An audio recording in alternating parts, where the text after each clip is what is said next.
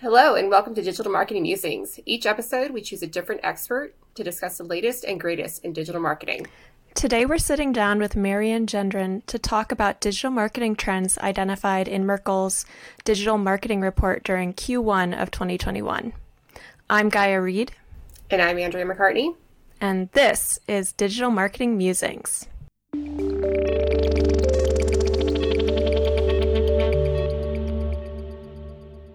Thanks for tuning into Digital Marketing Musings. Today, we're joined by Marian Gendron, who is going to give us an insight into digital trends from the Q1 2021 Digital Marketing Report. Marian is a senior manager within Merkle's search practice. She's been in performance marketing for 5 years and has managed search programs across engines and e-retailers within CPG, financial services, and consumer electronic verticals. Welcome to our show, Marian. Hi, thank you for having me. So for our listeners, could you say just a little bit about the Digital Marketing Report and what it is? Certainly. Basically what it is just Merkle's pulse on digital media. The channel and vertical trends we analyze each quarter to keep our clients and in-house experts informed. And I have a great report for you this quarter. Awesome. So what trends did we see in Q1 for paid search? Absolutely. In Google paid search, year over year, our growth accelerated, with spend increasing 20% this quarter, proportionately to our front-end traffic metrics, which netted out to a stable CPC year over year. This is very strong and very exciting for us in the industry to see. And with the kickoff that we had in January, we actually were able to secure 33% of that growth to anchor the rest of the quarter. And I'm guessing that a lot of the growth that we saw in paid search or maybe some of the growth that we saw in some of the other channels can be attributed to kind of spillover COVID effects of higher e-commerce. Is that a lot of the deduction that's being taken place? Yeah, absolutely. I would highly encourage different ad teams to review their attribution models and understand what the impacts were across their various precision media campaigns, as well as some of their offline efforts as well. So in terms of e-commerce, Google paid search continued to see less competition from Amazon directly on the search engine result page, though Amazon's presence on Google Shopping ads did pick up in Q1 of this year compared to the holiday shopping season of Q4 last year, which is really interesting as we continue to see, across the different regions of the United States compared to the vaccine distribution and how different stimulus eligible shoppers might be applying some disposable income to online shopping, how all of these moving dynamics are resulting in the various insights that we're seeing. I would highly encourage various ad teams to delve into this demo segmentation as well. Very cool. And in terms of organic search, the other side of search, what trends did we see in Q1? Absolutely. Organic search visits on Google were actually up about the same, but this growth decelerated compared to the previous 3 quarters. So while we are seeing overall front-end traffic volume increase across Google's different paid and ad formats, the organic side is taking a step back, with more of these impressions and clicks being attributed to the paid side as Google releases more ad placements and advertisers do heavy up on their paid support. Examining this deceleration, we did see that it occurred mainly on desktop, and when splicing out the different mobile devices, comparing phones to tablets, we did see that the modest growth driven by mobile was actually offset by the deceleration in tablet as well. So really interesting to think about Q1. People are still probably home with their families, spending a lot of that quality time indoors where it's warm. As we move into Q2, where the weather is going to turn up, and like we had previously mentioned, the vaccine distribution. So definitely worth keeping an eye on the different devices as we understand the different real estate dynamics between paid and organic on a phone versus a desktop as people are continuing to work from home during this time. Marian, you are teasing up several upcoming episodes of ours about travel and general local and offline spikes expected this spring and summer. So that's exactly what we're looking towards as well. Exactly. Awesome. Well, that sounds like I'll have to be back then. Of course. So you mentioned Amazon ads earlier on. What trends did we see there for Q1? So when we think about Amazon ads from a paid perspective, we want to make sure that we're breaking out the products, brands, and display performance. And particularly on Amazon sponsored brands, ads did remain strong year over year with front-end traffic metrics up and proportionate to the spend that we saw. What's really interesting, though, is throughout last year, Amazon did open up new paid formats specifically within the sponsored brand umbrella, and we were able to double the traffic at relative costs. So very cost efficient there, and interesting to see as advertisers were looking to capitalize on that website and app during this stay home period. However, very interesting to note here that sales growth did not keep up with our click growth. And this actually weakened our click-to-sale ratio. So, understanding that sponsored products actually fell to a 75% on that rate there. Sales growth did continue to be strong, though, and there certainly was growth for all the reasons that we've been talking about here. But the majority of spend across sponsored brands, products, and display saw its best return on performance within the sponsored products segment. You've got to love it when an engine just opens up more inventory. Yeah. Cool. So how about for display and paid social? What happened in Q1 there? Yeah. Continuing the theme of growth, we do see a lot more users spending time on their different social media platforms. And specifically on Facebook, our impression growth there is actually minimal compared to the sharp increase in investment. So over the past 4 years, we've seen pretty consistent growth or, a pretty specific trajectory between those traffic volume and cost metrics.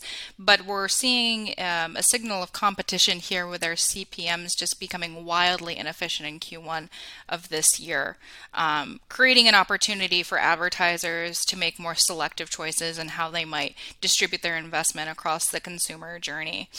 In terms of Instagram, another Facebook-owned app, we do see continued opportunity for similar audiences on Facebook, however, at a much more efficient CPM. Our ad spend increased 58% year over year on Instagram, and CPMs reduced by 5%. So where we're seizing an opportunity to capitalize off of audiences there, we are leveraging a little bit of a cost savings. Moving outside of the Facebook properties, though, Pinterest continues to receive solid investment from advertisers, hovering at about 8% share of social budgets, which is relative quarter to quarter, which is really interesting to see as we move again from that Q4 shopping period into the start of the new year. Investment in Snapchat did decline considerably quarter over quarter in terms of ad share, while LinkedIn actually edged out Twitter for the number 3 social platform outside of Facebook for advertiser investment. So you can't predict some of this stuff. It's just LinkedIn at number 3. I didn't see that coming. I'm not sure if you two did.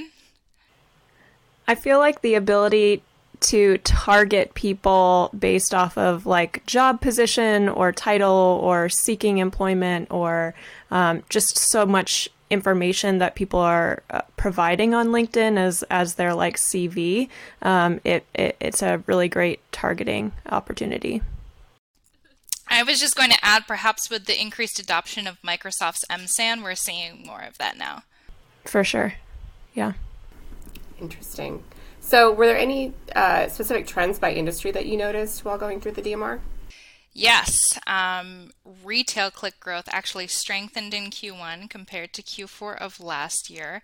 Now that retailers have mastered their supply and distribution pipelines, facing fewer challenges with shipping and inventory as they did earlier on in the pandemic, and especially climbing closer to Christmas and the new year.